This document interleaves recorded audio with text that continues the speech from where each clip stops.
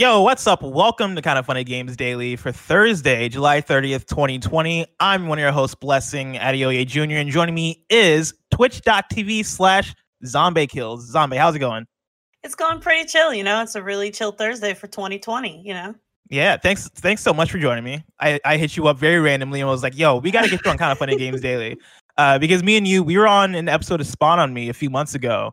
And you were amazing. Everybody on that show was amazing, right? And I want everybody on that show to be on KFGD for the most part. And most people on that show actually have been on KFGD. But yeah, like, you've been on What's Good Games. You've been making the rounds. And I was like, yo, we got to get ZombiKills on KFGD because she's been killing it. And so welcome. I'm super pumped to be here. I was really worried about corrupting you, but here we are. I mean, listen, if that's the road we're going to go down, I'm down to do it today. I do multiple podcasts with Greg Miller every single week. And so I don't think there's a certain person that can corrupt me more than that man has and does. And so you're totally good. I'm up to the challenge. I'm up to a challenge, Greg Miller. Let's see what we can do here. So for people who might not be familiar with you, who are you? What do you do? I am a Twitch streamer and a Blacktivist. I like to do a lot of talking about things that are important to me. I'm very, very loud about what I think is right. We talk about a lot of political stuff, and we also, sometimes get down, get a little drunk, and play some games. Yeah. I tuned into your stream, I want to say earlier this week. And I don't know if you want to talk about this at all, but you were doing like this, like a fundraiser type of thing for a store in your area. Do you want to talk about what that was? Sure. Yeah. So there's a comic book shop here. It's the only Black-owned comic book shop in the state of Mississippi. And it is owned by my lovely friend, Philip Young Venom Rollins. He's a really cool guy. And they're struggling because of COVID, as most businesses are. But it's not just a comic book shop. It is also a place where live music happens. We also host comedians come in. We also sell minority art. So like anybody Black who's making art in the city and they want to sell it, we have them have their art gallery there. So it's really, really cool. And so we've been trying to raise money to help keep them open. I do it once a month. We do a live music showcase and we have producers come make beats and we just get really fucking Black and celebrate our culture and just like do hip hop and talk about nerd shit, weeb stuff, straight up comic book shit. Like it's 100%. We give away stuff as we raise money. We raised $900 last Sunday. Wow. Which was great. We gave away a Vegito. And what is it? Piccolo? I'm not that big of a weeb, okay? Is it Vegeta or Vegito? Because there's a big difference. Vegito is like the fusion with Potara, and that's Goku and Vegeta having a baby, basically. You said Vegeta a whole bunch of words. A whole bunch of words. I don't know where you're going with this. Did it have earrings on him? Is the main question. Wow, I don't know. Okay. Okay, I don't know. Somebody in this chat probably knows from the show and they could tell us. But yeah, we're raising money for them and we do it once a month. If you tune in, guys, if you check out Offbeat on their Offbeat JXN on Twitter, check them out. Order some shit, put some cool stuff in your house. Blessing, your house looks way too classy in the background here. I'm seeing very classy bed. Like, I don't know if you have a bunch of weeb stuff. It's very classy. I don't know if you can see it in the stream. Oh no, I don't think you can see it in the stream because the way I'm cropped. But I have like a cloud plushie over there. I got my like light up PlayStation symbols right here. I've been trying to figure out how I can spice up my room because your room looks very grown man. It looks like you're studying to be a doctor. And that's the big thing, right? Like my walls are pretty much empty, and it's a mixture of a couple things, right? When I moved down here to SF, I was the house I'm living in right now. The plan was to be here very temporarily because the goal was, hey, we're gonna get Blessing down to San Francisco, and then from there he can like find his own place or do his own thing or stay here if he wants to. But like that was the big plan. And so right now I'm staying in Kevin's sister place. Kevin, of course, is our producer on the show most of the time. I'm staying at his sister's place. And COVID happened. And so like with that, that kind of threw out my plans to move out in a timely fashion. And so I've been stuck here. And it's one of those things where I'm like, okay, I could like decorate the room. I could make this room my own, but I don't necessarily have plans to be here like forever, right? Like I've been planning to move forever. It looks like an Airbnb from like a slave plantation. Like you got a fucking fireplace in the back. You got a fireplace. You got a bed from like the 1900s. Like it's a vibe. You look like a young doctor. It's a vibe. I see it. I see it though. I'm here. The thing that's nice about this room though is that it's very big. Like that is like the main thing. Because Nick Scarpino, whenever I'm on camera with Nick Scarpino, he's always like, "Dude, is your room big or is that just the perspective?" No, this room is huge. Yeah, it looks which is huge. nice. It looks giant. Like it Yeah. looks like a 20 by 15 foot room. Like I'm into it. Before we actually transition into the actual show, though, I want you to be able to pimp your Twitch as much as possible. And so, like, twitch.tv/ZombaeKills is where people can follow you. That's ZombaeKills spelled ZombaeKillz. If people are going to watch your content, what can they expect from your channel?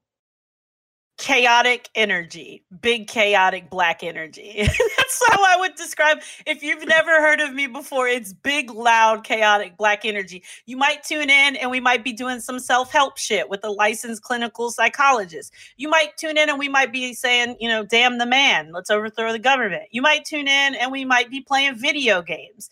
You know, so like it really is just me being myself all the time. And my content reflects who I am. It might be about activism, which I'm very, very vocal about. It might be about taking care of yourself and protecting your space and caring about people, because I also really, really love people very, very much. Or it might be about just getting drunk and, you know, jamming to the "You About to Lose Your Job" video remix. Who knows? We don't know. It's a mixed bag. There you go. Twitch.tv/ZombaeKills. Go give her a follow. Go give her support. But enough about that. Let's talk about, is E3 still relevant? There's a new studio coming from the folks behind Bulletstorm and more, because this is Kinda Funny Games Daily, each and every weekday at 10 a.m. live right here on twitch.tv/KindaFunnyGames. We run you through the nerdy news you need to know about. If you're watching live, you can correct us when you get stuff wrong by going to kindafunny.com/you're wrong. If you don't want to watch live, you can watch later on youtube.com/kindafunnygames, roosterteeth.com, or you can listen later on podcast services around the globe by searching for Kinda Funny Games Daily. To be a part of the show, head to patreon.com/KindaFunnyGames, where bronze members or above get to write in, and silver members or above get the show ad-free with the exclusive daily post show. Except today, we're actually not having a post show. I think Greg posted a blog post on Patreon to explain why, but essentially because of scheduling conflict, and because we got to have a clean transition from this show to the next, because we're having Major Nelson on. This episode in particular will not have a post show, so just a heads up. But enough about that. Let's get into housekeeping. It is Major Nelson weekend here on Kinda Funny. That means today you can join Greg and Major Nelson for We Have Cool Friends. That's happening live right after this live episode of KFGD on twitch.tv/KindaFunnyGames, and later on youtube.com/KindaFunny, and on your podcast services for We Have Cool Friends. Friday, that's tomorrow, Major Nelson joins Greg for Kinda Funny Games Daily, so tune in for that. And then Saturday, Major Nelson joins Noek Mike and Alana Pierce for the Kinda Funny Xcast. Again, that is all going down right here on Twitch, youtube.com/kindafunny, youtube.com/kindafunnygames, and on podcast services around the globe. Thank you to our Patreon producers, Mom and Muhammad, Momo, and Blackjack. Today we're brought to you by Brooklinen, but I'll tell you about that later. For now, let's begin with what is, and forever will be, the Roper Report. It's time for some news. We have 5 stories today. A baker's dozen. Starting with our number one, ZombaeKills, I have a question for you. Yeah. Is E3 still relevant? The reason why I'm asking you this question is because I have an article here from Matthew Handrahan of GamesIndustry.biz, who writes about how big publisher showcases didn't suffer from the absence of E3. The article reads as follows. Major publishers have not struggled to get attention for their announcements in the absence of E3, according to a new report from Superdata. The analyst firm gathered data from Twitch following online showcases from both PlayStation and Ubisoft this year, and found a higher level of engagement than similar broadcasts associated with live events. The PlayStation 5 reveal on June 11th was watched by an average of 1.51 million people at any given minute of the live broadcast, much higher than the Xbox briefing at E3 2019. It should be noted that Sony didn't have a presence at E3 2019 and had not planned to attend this year's event before it was canceled. In a statement, the company said, quote, "We do not feel the vision of E3 2020 is the right venue for what we're focused on this year," end quote. Superdata highlighted a similar trend in audience engagement for Ubisoft Forward on July 12th. It attracted an average of 1.02 million a minute during the live broadcast versus 0.75 million viewers during Ubisoft's presentation at E3 2019. Superdata noted that the audience was given an incentive to watch, however, in the form of a free copy of Watch Dogs 2 on PC. Even so, Ubisoft attracted 60% more viewers during E3 2019. However, while Superdata noted that big publishers like PlayStation and Ubisoft seem capable of creating the same or even greater levels of interest around their products, that isn't the case for every company that attends E3. Quote, for example, the PC Gaming Show, which focuses mainly on a wide range of indie to mid-sized games, experienced lower live viewership on its official stream in 2020 than in 2019, Super Data said. So to condense this all together, right? Basically, viewership is larger this year than last year for, quote, E3 style showcases, except for when it comes to the smaller stuff like PC Game Showcase. Zombie, how does that read to you? Do you feel like E3 is still a necessity nowadays? You know what? Okay, can I be real? Can we be real? Go for it. All right, it's bullshit. We're all trapped in our damn houses. Of course they're going to be watching, more people are going to be watching live streams. We can't leave. Like, we're all watching because we can't leave. We don't got shit else to do. Of course they're like pulling better numbers. Like, to put out articles like this just seems incredibly redundant, and like they're trying to get as much engagement as possible. E3 is human interaction. That's what it's about. It's about getting people engaged in gaming. So to like sit here and act like that is not worth anything, especially in a time where I feel like we now know how much human interaction really is so important. Human interaction is lit. We've been sitting in our houses having zero human interaction. Well, I know like 5 of us are thriving. The rest of us are about to like yeet ourselves off the planet. So E3 has a place for me. I want to go touch and play with games. I want to see my friends. I want to have a good time. I want to play video games and see these incredible, setups that they have and just like enjoy myself. To think and to put it down that live streaming is where it's at. It's just not. And it's kind of bullshit that they put out these articles, to be fair. Y'all find something better to write about. I think there's a push and pull, because I think you're right in the sense that a big part of this is, we're all stuck at home. Like, there's also we also see numbers being higher for video games being played, right? Especially since quarantine started, because folks are stuck at home. People are looking for things to do. I think that is then going to lead to things like streaming numbers being higher. I think that's been true for Twitch across the board as far as where numbers have been at. And so I think what you're saying there is 100% true. I also think what you're saying as far as the value of being there in person and what the push and pull of that is going to be is also very that's correct. Like I think that's the big struggle when it comes to what is the future of what these showcases and what E3 is going to be. Because like the one thing that isn't replaceable as far as E3 is concerned is game demos. And this has been an interesting summer to see how publishers and developers are going about trying things out, right? Like I've had demos that I play. Well, I've had quite a few demos now over the summer, right? And it's been interesting to see the different ways they've been handled. I've had demos where they've been done over NVIDIA GeForce Now, the streaming service, right? And I am playing a game, but that comes with lag, that comes with the complication of setup and scheduling and all this different stuff. I've also had demos where it is, hey, you're sitting down and you're like on Discord and you're watching video of the developer playing through their game, right? I've had that. I've had cases where it is, all right, we're going to give you an executable that you can play the game through. But like, we're going to sit you down on Discord, give you the presentation that way. You're going to demo the game for an hour and a half, and we're going to shut down the demo experience after you're done with that. Like there have been quite a few different ways that developers have skirted around that, but none of it, I feel like, is as easy or hits like the natural, nothing feels as natural as being able to show up to an actual demo in person and go in and go out and have everything just be done there. And so I think you're right on that point. Yeah. And just being a streamer, we're supposed to introduce people to the world of games, right? Like, so those kind of events are focused towards people in our industry. Being able to do that and have that magic makes us able to be enthusiastic about selling it for them. So I think they're missing out on a couple of things there, but I mean, it's good to know we can do it virtually and that people don't have to blow ridiculous amounts of money that they can't afford to go to these exclusive type of events. So it's like a win-win. I feel you. Yeah. Well, I think that's where, again, like the push and pull comes in, because like, I think as far as what these numbers say and as far as what the article is kind of getting at here, like, when it comes to money, for example, right? Like not having to pay for an E3 presence, I think is going to be huge for developers. It's going to be huge for publishers. That is very much incentive not to show up, especially when you can prove that, hey, like our streaming numbers are just as good, if not better, without E3. I think all of this makes that conversation interesting. And I'm curious to see, in a world post-COVID, or in a world where we're not all stuck at home and we've kind of gotten past this wave, what does this look like in 2021? In fact, I'll ask you that question. Do you have any predictions on what 2021 is going to be like around the same time? Do you think we're going to go back to E3 being the big event, or do you think we move past that? I don't think we're going to be doing shit in 2021 because people won't wear masks.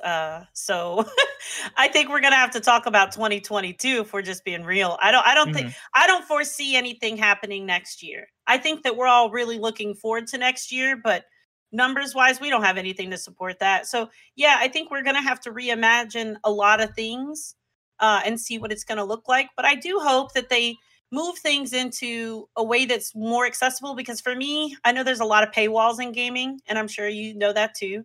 There's a lot of paywalls to be going to E3 and everything. And I feel like making it more accessible, making gaming more accessible financially for people is such a big thing for me, because I want everyone to love and play games and it not be hidden behind these expensive things. And so if they can make E3 something that's like a huge virtual con and we can get all kinds of stuff, I would love to see that. I think that's the evolution of gaming, is more accessibility for people. But I don't think we're going to have, for a couple of years, the same wonderful things that people look forward to. Like, I've never been to one. Like, I was super hyped to go this year, and now I'm like, I don't know, man. Yeah, when are we going to get it? Like, when are we going to go? So, we'll have to meet up, Blessing, and give each other hugs once, the rest of the world decides to start wearing masks again. So we can do that. 100% to that. I think the next few years is going to be very interesting, because I don't think E3 is going to come back and be the exact same as it has been. I think with the success we're seeing publishers and big companies have with streaming, it is going to be a big mix of, like, I don't think E3 is dead necessarily. I don't think E3 is completely going anywhere currently. But when E3 does make a comeback, I think it'll be a mixture, right? Like, I think we'll see companies do demos there. I think we'll see presentations align with E3. But I wouldn't be surprised to see, like, if a Ubisoft, for example, were like, hey, July worked out super well for us. Look at the numbers we're getting in July compared to in June, when we are going up against PlayStation and Microsoft and Square Enix and all these other, and EA and all these other big companies that are competing to get your marketing out there and get your advertising out there. Like, when you look at the numbers for Ubisoft Forward, there seems to be value in owning your own event. That said, I think the PC Gaming Showcase example in the article is it's very interesting, because I think a show like that, I think that having connection to something like E3, is going to be very good for that show. I'm sure, like, for the Kind of Funny Game Showcase, or for similar sized things, right? Like, having some sort of thing that brings them together, and that could be E3. That could also be the Jeff Keighley Summer Games Fest, right? Like a sort of I'll say governing body, but like some sort of connecting factor to bring these events together in order to hype people up, in order to give people something to look forward to, condensed into 1 week or 1 weekend or 2 weeks, whatever that time frame may be. I think it's super valuable. I think we're going to see things be different.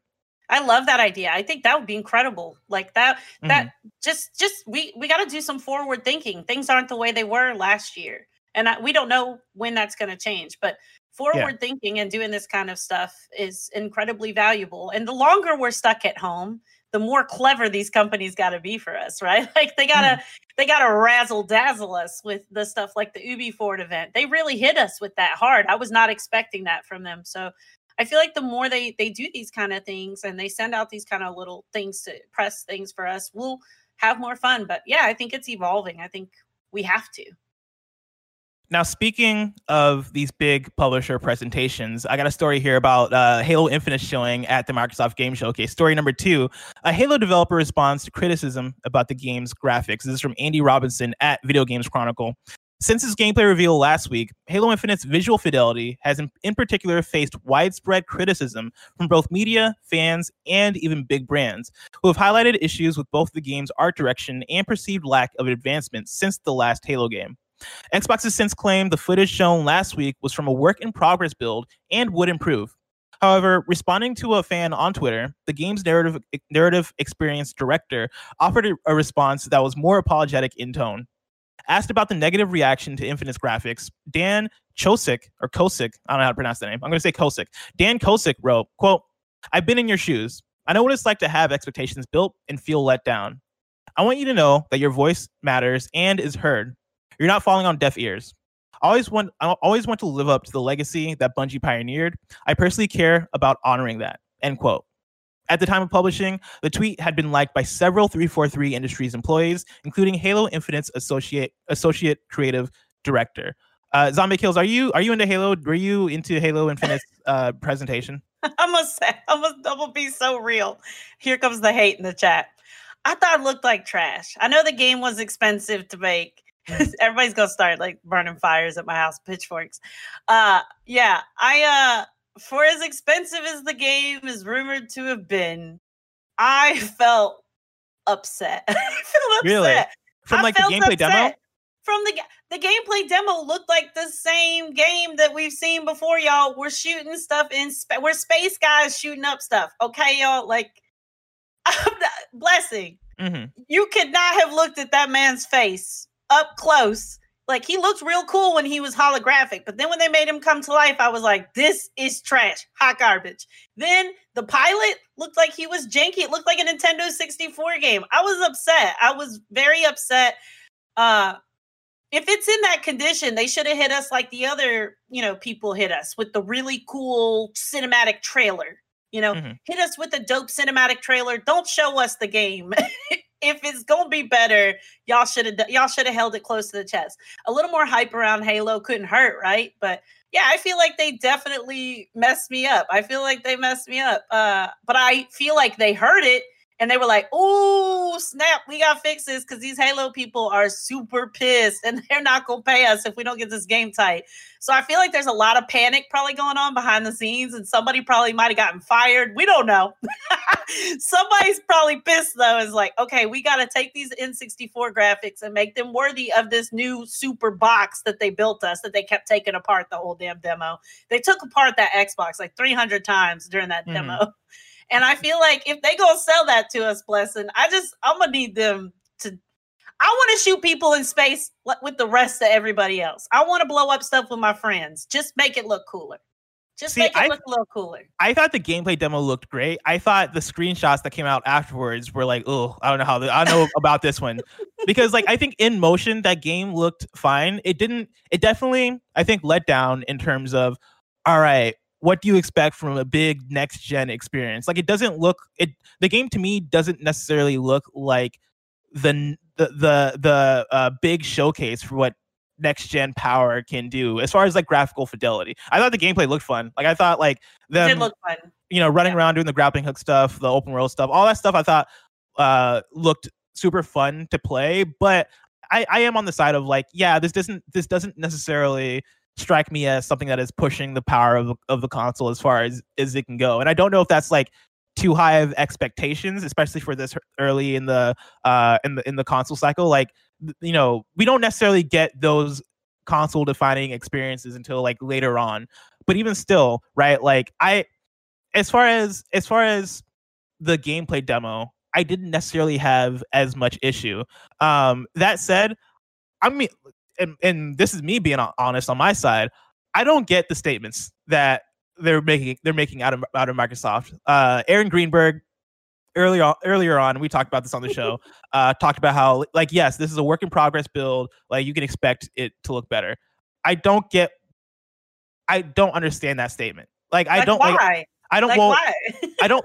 That's to me. And I'm not a video game developer, but as far as I understand, that's not necessarily how video game development works. When it comes to marketing your game, but then also like when it comes to the game that's coming out in November, presumably, right? Like, you don't necessarily layer on new assets over and over again until things look amazing, right? Like, you're not, if this game is going to have, and they actually did announce that the game is going to get ray tracing later on, but like if a game is going to have ray tracing in it, you'd imagine that in the marketing material for the game, you'd have that displayed in some sort of way. Like, I feel like there's more to it than it's a work in progress build, which is the thing that confuses me. I think the statement that they're giving here is better than the Aaron Greenberg statement, right? The Dan coming out and being like, yeah, I've been in your shoes. I know what it's like to have your expectations built and feel let down. I want you to know that we hear you, and your criticisms aren't falling on deaf ears, right? I think that makes more sense in the idea that, Halo Infinite and the way that they've been building it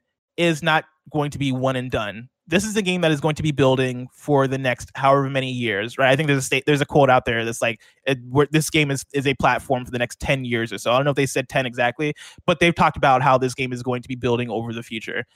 With that being the case, I don't see it being out of the realm that the game looks better and better and better as the console generation goes on. Like, I don't think that is necessarily out the realm of possibility, especially with us knowing that ray tracing is coming after launch at some point. And so with that, yeah, if the game comes out and we're all playing it together and we're all like, ooh, this doesn't look as great as I wanted it to, I don't think that's going to be the end of the world for Halo, especially when we could expect it to look better down the line. I don't think people care. We just want to shoot shit with our friends, right? Like, let's be real. We want to shoot shit with our friends. We all do. We all want to blow stuff up with our friends, and we want to hang out with space dudes and blow up aliens. And the grapple hook punch was amazing. Like, right? That was my highlight. When he grappled to that dude's face and then hit him, I was like, I'm sold. But also, we can't be out here pushing these, like, it's a graphic heavy game. Let's just chill out on pushing that this is going to be the best looking game on Xbox. And let's just appreciate Halo. Because right now, I'm looking at that Miles Morales Spider-Man joint going, look at what they're doing over there on Sony, and this is what we got. So I'm a little upset. To your point of, like, let's just appreciate Halo, though, I think that plays into the idea, and this is the thing that I've been kind of trying to keep in mind as I've been watching gameplay demos and as I've been looking forward to next gen. Power doesn't always necessarily have to reflect in graphical fidelity. And I think console power can reflect in ways that, you know, aren't as obvious to us as a player. And so, like, with Halo Infinite, right? Like, you see how open those environments are. You see how well the game plays, how smooth it is, how, like, all these different things, right? Like, the power of the Xbox Series X can reflect in ways that go beyond, hey, look how crisp these models look. Hey, look how fucking clean the air is in this game. Look how amazing the ray tracing looks. The power can reflect in ways that are, hey, look how open and free this game is. Look how good this game plays. Power plays into that too. And I understand you want the best of both worlds. In a perfect world, I can get a beautiful game that plays amazingly. But sometimes, especially in game development, right, you have to sacrifice one thing to improve another. Like, that's how processing power works. And so, you know, I expect this game to look good because it's Halo and because it's their premier product and all this stuff. But again, for me, it's not necessarily the end all be all for what Halo Infinite is. Yeah, I'm agreeing. I agree with that. Speaking of big AAA shooters, story number 3, People Can Fly, the developers behind Bulletstorm and Outriders, is working on a new next-gen game. This is a press release on their website. We're excited to announce the development of a new AAA original title planned for release on the next generation of consoles, streaming platforms, and PCs. The new project will be led by People Can Fly's New York studio, which plans to hire dozens of new staff over the next year. Led by studio head David Grins, I'm going to say Grins, it's spelled G-R-I-J-N-S, which is, I've never seen that before, Grins, and creative director Roland Lesterlin. People Can Fly New York will work hand in hand with a sister studio in Warsaw. They are really. I feel like you're being punked. Warsaw Rizzau in Newcastle to build highly ambitious, groundbreaking. If you're from Rizzau, I apologize. I've just never seen that before. To build highly ambitious, groundbreaking action adventure titles that take People Can Fly's nearly 2 decades of development expertise in a new direction. To match the scale of the new project, People Can Fly will grow its New York studio over the next 12 to 18 months and additionally open a new startup studio in Montreal. Quote, "There is electricity in the air at People Can Fly," said Sebastian, the CEO at People Can Fly. He continues, "Last year, we announced the opening of our New York studio and revealed Outriders for the first time. Today, we have surpassed 250 staff and are excited to announce the next chapter in the development of our company. Our intention from the beginning has been to expand People Can Fly into a multi-project studio and continue to build a global presence for our brand. With the launch of the next generation of consoles later this year, we are incredibly excited about the future of People Can Fly and the games industry as a whole." End quote. And this is a different quote. Quote, "It's rare to ever get a chance to work on an original AAA game in today's world. Never mind being a part of the origination process," said Roland Lesterlin, creative director at People Can Fly New York. "We're looking for brilliant and curious people to help help us shape the vision of this incredible new world we're building. So that's exciting stuff. I don't know if you played Bulletstorm or I guess Outriders isn't out yet, but I don't know if you have any interest in Outriders. I don't, but I'll say this. The way they worded that made me feel like I needed to check out whatever they're doing. It was worded well. It was like, come check it out. It's going to be exciting. It's going to be brilliant. It's going to be wonderful. Like, all right, cool. I'll check it out. Yeah, I really love this press release because they're talking about how it's not AAA studios are few and far between as far as especially AAA studios that get to do things on their own. Like Outriders, I think is published by Square Enix. And so they're still making games under different publishers, and you can probably expect the next game to be published by some big publisher, right? If Square Enix or an Activision or whatever it may be. But the fact that they say here, right, they get to be part of the origination process. That's really cool that we're going to get original AAA games from a studio that generally is talented, right? Like Outriders, we'll see. I know Andy previewed it and liked it. Bulletstorm, I know quite a few people who love Bulletstorm, and so it's exciting news. I'm excited to see it. Story number 4: Riot ends a sponsorship with controversial Saudi city Neom following outcry. This is Andrew Webster at The Verge. Less than a day after announcing that the new controversial Saudi megacity Neom would become a major sponsor of the League of Legends European Championship, Riot has reversed the decision. The news comes after fans, LEC staff, and Riot employees criticized the decision, due largely to the Saudi government's long history of human rights abuses, which extends to the creation of Neom itself, a city billed as a kind of sci-fi wonderland. In a statement, Alberto Guerrero, Riot's director of esports for the EMEA region, said, quote, "As a company and as a league, we know that it's important to recognize when we make mistakes and quickly work to correct them. After further reflection, while we remain steadfastly committed to all of our players and fans worldwide, including those living in Saudi Arabia and the Middle East, the LEC has ended its partnership with Neom effective immediately. In an effort to expand our esports ecosystem, we moved too quickly to cement this partnership and caused rifts in the very community we seek to grow. While we missed our own expectations in this instance, we're committed to re-examining our internal structures to ensure this doesn't happen again," end quote.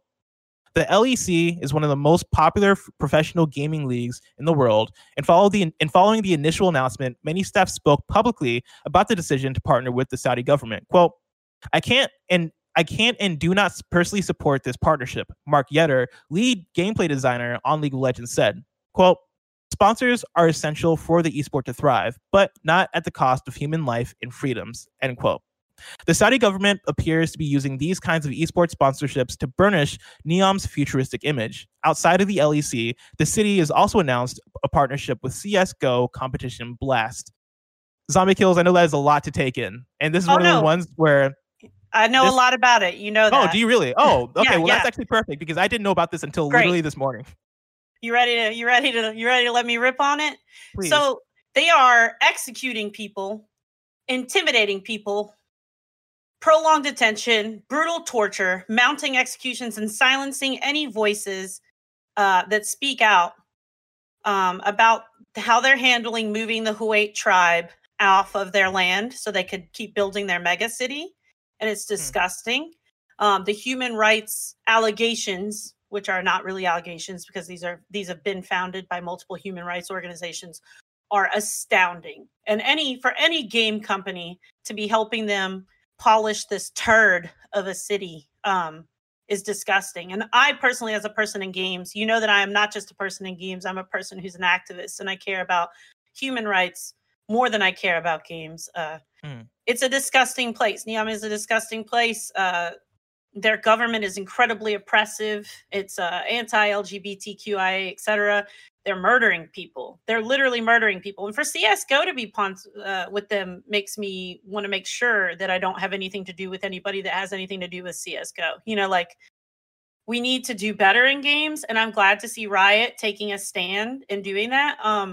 I think with what's been going on with Black Lives Matter, we've begun to see that people will stand up when they think things are wrong now in our industry, and we've been doing better. I've noticed a big change in people trying to do better. So let's just continue to do better and not support companies that support these types of places. And let's not polish up Neom and make it a better place for sure. But CSGO can fuck right on off with this bullshit, supporting these huge travesties. But yeah, they're killing people basically to make the tribe leave so they can keep polishing up their sci-fi city. Neom is a cool looking city, man. It's amazing. It's everything you want in the future, but it's at the cost of how many people are being killed. So yeah, no.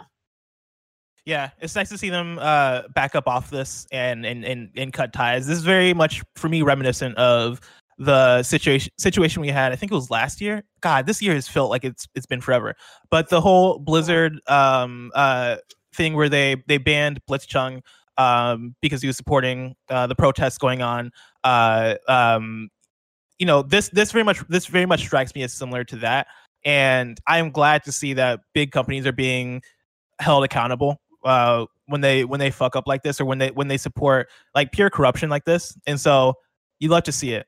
You love to see it. I hope to see it. Yeah. I hope CS:GO follows suit. As us being brown people, like you and I sitting right here, two black people in the games industry, what we've seen after our Spawn on Me, episode came out, we've seen people hold themselves accountable. We've seen companies do this. Good on you, Riot. But I mean, like, it's also still the bare minimum to not be involved with human rights atrocities. Like, yeah. But good on you for reversing the decision. Now let's work on CS:GO. We can't take the pressure off their necks. I know that we're supposed to allow room for improvement, and some people say we gotta, slather a lot of grace on, but there's not a lot of grace for people that are being killed and being murdered right now. So we should really be focused on that, guys, and practice smart consumerism. Smart consumerism. And I think you make a good point. Also talking about the Spawn on Me podcast and talking about like the things that followed and the reactions from that, because like I think this is a very good point of what being vocal can do.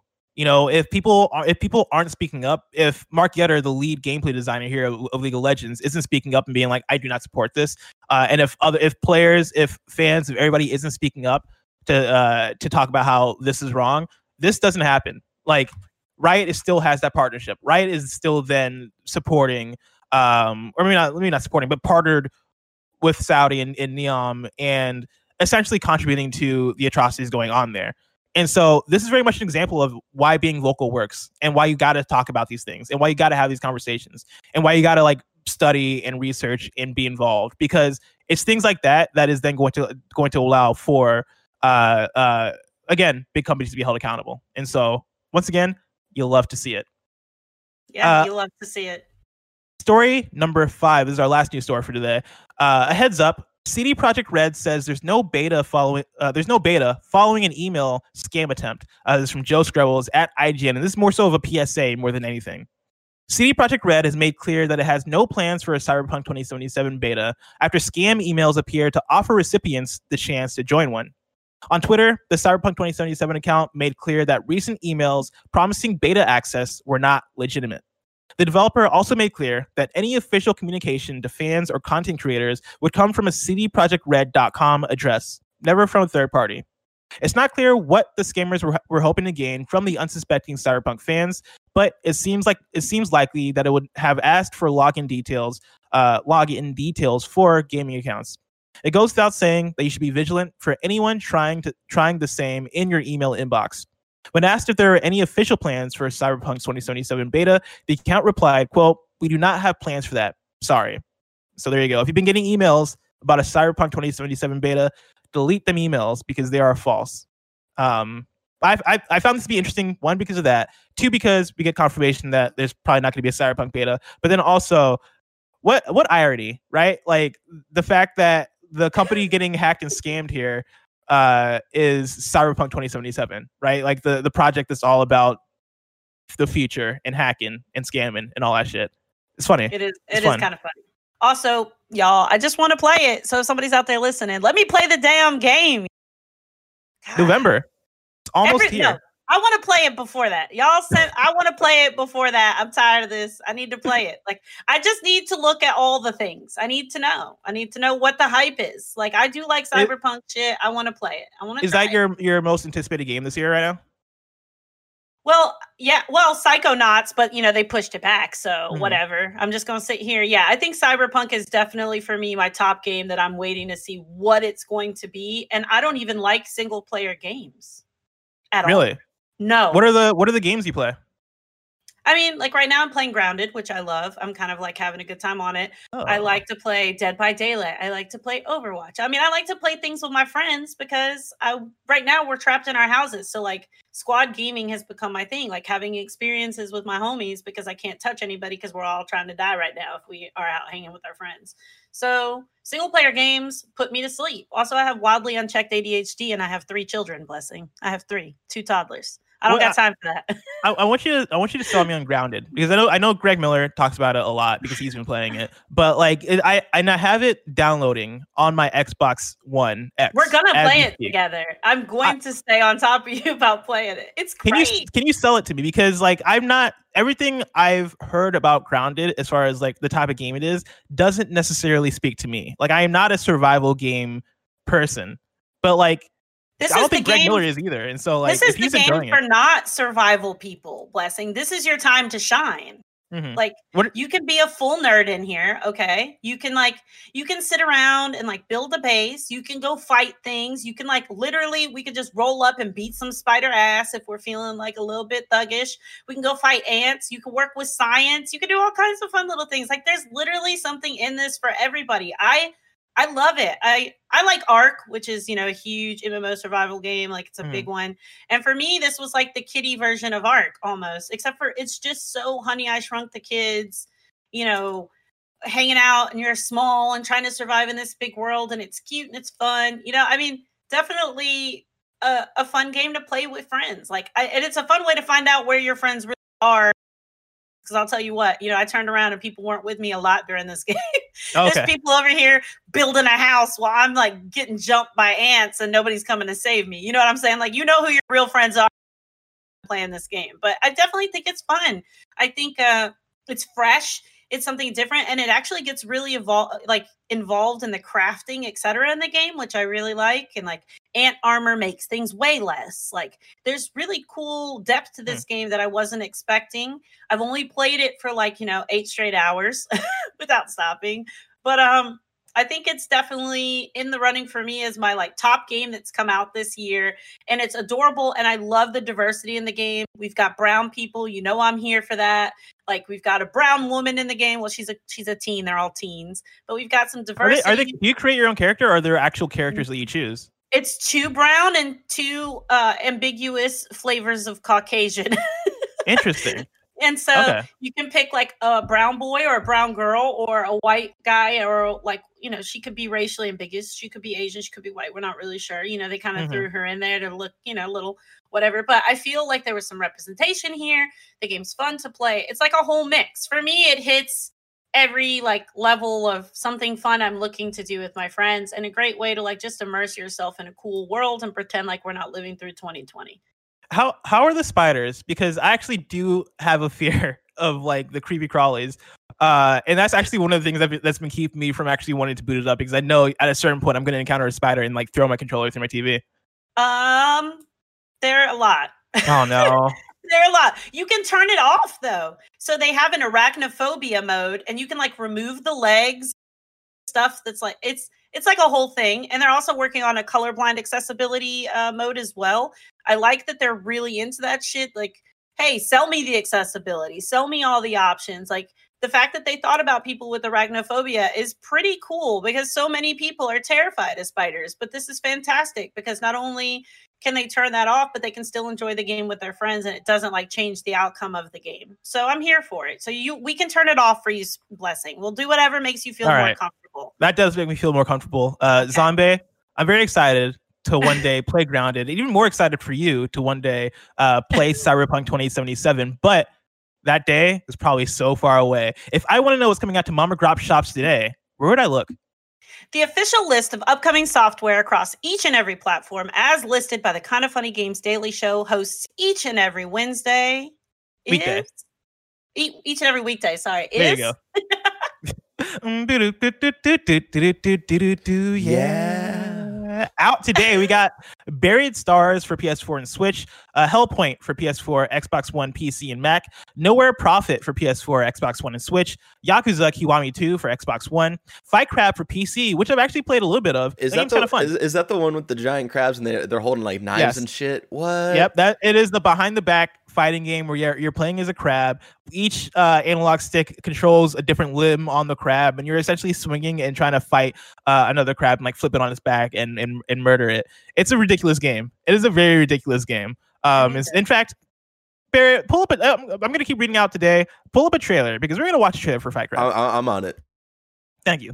Also out today, we got Merchant of the Skies for Xbox One and Switch, Mobile Suit Gundam versus Maxi Boost ON for PS4, Dragon Blaze for PC, Heroes of the Hammerwatch Ultimate Edition for Switch, Hotel Souls or Sowls, I don't know how to say that word, Hotel SOWLS, how we pronounce that, for Switch, Kingdom Rush for Switch, Sentinels of Freedom for Switch, Locomotion for Switch, Spiral Memoria the Summer, Meet Myself for Switch, Imagination Practice for PC and Mac, Pandora Chains of Chaos for PC, Sprout for PC, Thousand Threads for PC, Into a Dream for PC and Mac, Liberated for PC, Factory Runner for PC, Egg Rabbit for PC, and then PUBG Update 8.1 is now available on console and Stadia. New dates for you. We have Darkestville Castle. That's coming to PS4, Xbox One, and Nintendo Switch on the 13th of August. Pascal's Wager Tides of Oblivion expansion launches August 20th. Disgaea 4 Complete Plus has been announced and is coming fall 2020 on Game Pass, PC, and Steam. Moon is coming out on Switch on August 27th, and I highly recommend people check out the trailer for Moon because that game looks actually pretty cool. And then lastly, Microsoft Flight Simulator will launch on Steam, and VR support is coming later this year as part of a free update. Right now, Barrett Courtney is showing Fight Crab, which is available right now on PC. And yeah, the game looks ridiculous, and let me tell you, the game also plays ridiculous. And so I need this. I would play this 100%. This is a game of the year contender right here. I'm just saying. If what you're watching appeals to you, then yes, I would recommend check it out. I just want to be a crab with knives and nunchucks. This is incredible. It was one of those ones too where I was playing it and I was like, all right, I see where y'all going with this one, and I really respect the effort, and I respect the gimmick, and I respect it all. I don't think I'm going to play it ever again because it is one of those ones where it's like it was a fun experience to experience once, but I don't know how much there is there, like past the first, let's say, hour or so of playing. You heard it here. Blessings hit it and quit it with Fight Crabs. I did hit it. You heard it here first. He hit it. I'll say one. I don't know if there's multiplayer, but if there is multiplayer, that could possibly be fun because I didn't play the multiplayer, and I feel like that could be a big part of it. And so, take my word with a grain of salt. Now it's time for Reader Mail. You can write into patreon.com/kindoffunnygames where you can get the show ad-free. And speaking of ads, this episode of Kind of Funny Games Daily is brought to you by Brooklinen. You've probably heard us talk about Brooklinen before. They're the home of the internet's favorite sheets, but their towels, they're also amazing. They give you your daily routine a little something. Wait, hold on. Let me say it all again because I didn't make this clear, right? Brooklinen gives your daily routine a little something extra. And with varying levels of plushness, the towel of your dreams is waiting to wrap you up. And with all this extra time at home, it might be nice to invest in a little extra softness and absorbency. Kind of Funny's own Greg Miller loves Brooklinen towels. He says they're super soft and big. He also says that they dry him off and cover his shame. If you've been looking for ways to turn your bathroom into a miniature spa, Brooklinen's towels can help you find your zen. Brooklinen is the perfect place to find all the comforts for your home, including ultra soft towels. They're so confident in their product that everything comes with a lifetime warranty. Use promo code GAMES for 10% off your first order at brooklinen.com. That's BROOKLINEN.com. Promo code GAMES. Brooklinen, everything you need to live your most comfortable life. Zombie kills. Yes. I got a few questions I can choose from. I feel like we only have time for one, maybe two. Okay, do it. Let's speed run it. Let's speed run. Now, do you want to talk about Avengers, the Avengers game that's coming out? Do you want to talk about Sekiro? Squadrons. You want to talk about Squadrons? Let's talk about Squadrons. 100%. BJ Bernardo writes in and says, "Hi, y'all. With the news that Star Wars Squadrons will be the exact same game on next gen as on old gen, I got a question about the future. I'm assuming that the game will still look better on next gen. It'll just have no extra modes or expanded stuff. With smart delivery and backwards compatibility a thing now, do we still expect more out of games beyond a boost of graphics / performance? Thanks, BJ. Now, to add some clarity to this, right? It was recently revealed that Star Wars Squadron is not going to have a next gen version. It'll just be backwards compatible on next gen, meaning that we're not going to get any like new or like updated content, but it will be boosted at the very least, hopefully, through next gen. And so with that, let me ask you, actually, Zombie Kills, before I get to the actual question, are you excited for Star Wars Squadrons? I am literally so excited. You have no idea. Like, I'm so excited. I have a whole flight simulation setup, blessing. So, like, I'm pretty excited about it. I'm also very excited about it. That is, at this point, probably one of my most anticipated games for the rest of the year. Even though, like, I don't think it's necessarily going to be the best game for the rest of the year, I'm still, like, very excited about it because it looks very fun. With all that said, what do you expect out of a next gen, I guess, re-release or like version of a game? Because as far as we understand, right, we got smart delivery, we have backwards compatibility, and to add more clarity, those are two different things.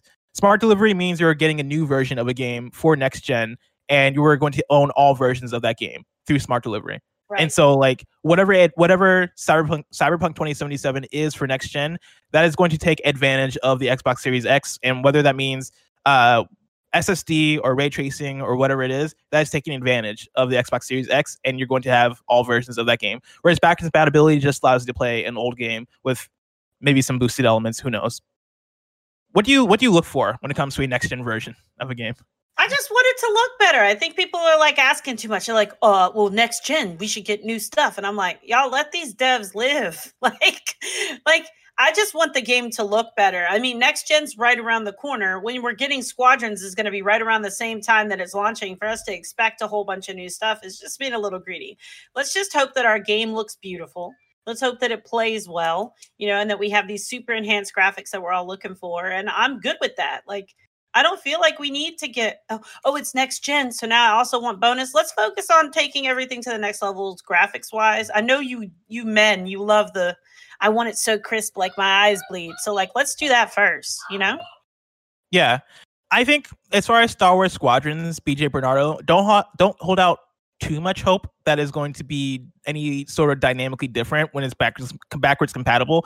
Like, on the PlayStation side, they've talked a lot about boosting, specifically during that Mark Cerny presentation, where they talked about the hardware and all that stuff. Like, you can expect the game to maybe, look better and maybe take advantage of certain things. Like, maybe load times will be cut down due to the SSD. But as far as I understand, like, every game might take advantage of that stuff differently. And so I wouldn't hold out hopes that like Star Wars Squadron is going to be dynamically different.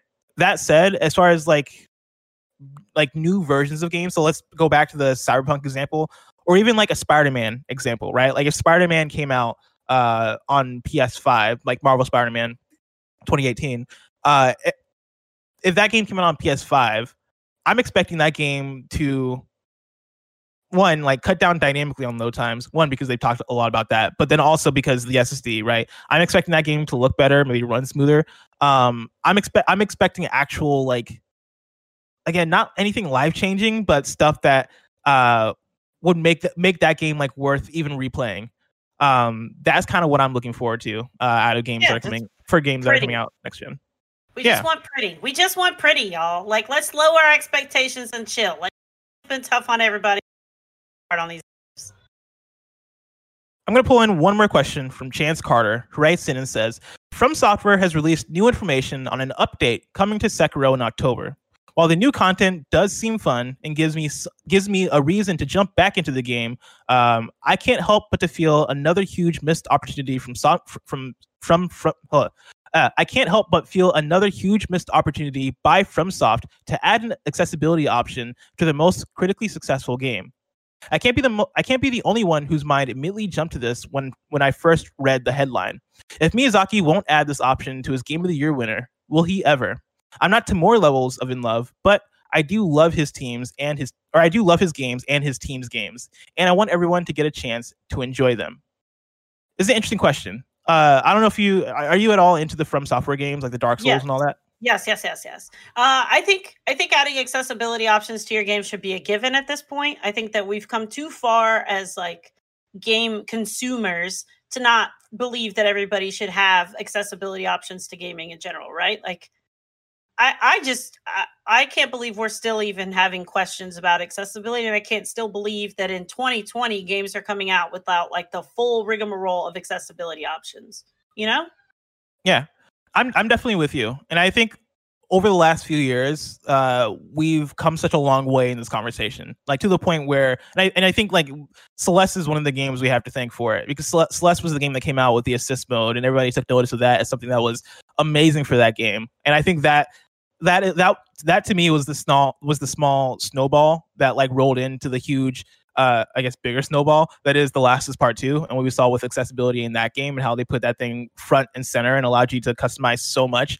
I think we're only going to see that more and more, and also like frankly, Sekiro I think was also another big talking point in what this conversation is, because Sekiro is the game where it's all about difficulty. It is all about like this specific vision that Miyazaki and his team has for making their games, you know, hard to get through, right? And like making it a journey to get through, making it like this experience to get through.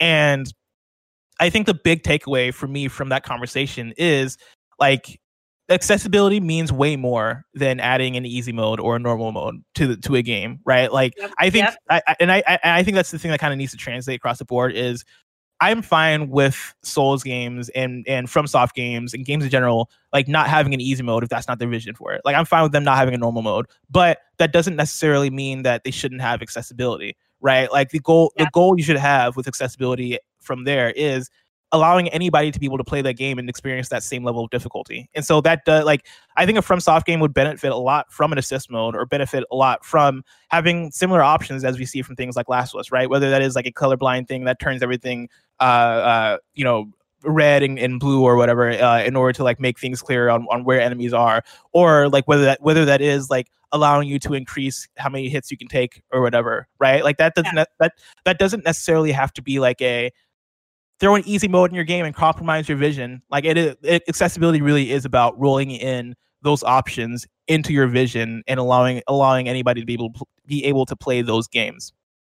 Yeah, I want to see that. I'm with you. Like, if you don't want to make your game easy, don't make your game easy, right? But yeah, like you're cutting yourself out of money if you don't make it accessible. That's all I'm saying. If you don't make your game accessible in 2020, you're just losing out on money. So we can all play it.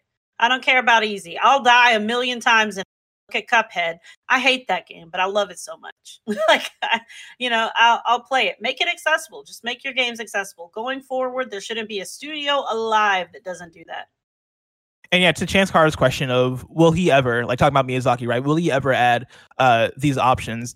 I think like at this point with Sekiro, I mean, he's still updating it, so who knows? You know, if you're adding this update, who knows what else you're working on? I think we will get to the point though where FromSoft games and those types of games add those options, because I think at a certain point, like right, we're at the point where this year the biggest game that has come out this year has had a breadth of those options available, and if that's the case, I think more and more we're going to see criticism for games that don't have those options, and I think with that being the case, developers will find it necessary to add those options in their game. So I think we'll see it. See it. It's representation. Blessings. You and I want to see Black people in games, and people who are disabled want to be able to see themselves. You know, like they want to be able to have the same access to games that we want to have to games. It's just a different type of representation in a different scale. They want to just be able to even play the game. It's only right, you know. Now it's time to squad up. Brandon in Atlanta writes in with a squad up on Xbox and says, I'm loving the first few days of Grounded, but I've kind of hit a wall that I built and now need to build doors in. I need weed stems, but to cut down weeds, you have to kill big ass bugs and to get the parts to make a better axe. My tiny shrunken ass, I keep reading this as shuriken, even though it's shrunken. My tiny shrunken ass keeps getting gored by spiders and bombardier beetles. And I need to kill a few Bombardier beetles and ladybugs to make the wave I need to keep building my base. Let's get shrunk together. You can add Brandon in Atlanta on Xbox with the username Engine25. That is Engine, the number 25, all one word. Now it's time for kindoffunny.com/you're wrong, where you write in, let us know what we got wrong as we got it wrong. Nanobiologist says, can Zombie Kills say what the black-owned comic shop was? It was Offbeat in Jackson. So Offbeat JXN on Twitter. Nanobiologist also says, yes, the Blitzchung controversy happened last year in October. Frankfurter says, missed new date. Hyperscape is coming to console on August 11th. Oh, that is very exciting because I was actually very much looking forward to that. And so that is exciting. Let's see. And then lastly, hold on. Actually, I'm not reading that one. Zombie Kills, thank you so much for joining me. This is great. This is awesome. I loved it. I love getting to spend time with you. I'm going to harass you to play Grounded with me. We will play Grounded. Zombie Kills, where can people find you if they want to watch your content? You can find me on Twitter. I'm Zombie Kills, ZOMBAEKILLZ. I'm Zombie Kills on Twitch, Zombie Kills on Instagram. I pretty much have some really solid branding, guys. So you can find me anywhere. Just type my name in and Google. There you go. And of course, this has been Kind of Funny Games Daily, each and every weekday live right here on twitch.tv/kindoffunnygames. We run you through the nerdy news you need to know about. Tomorrow, Greg is joined on the show by Major Nelson. So tune in for that. Otherwise, until next time, Game Daily.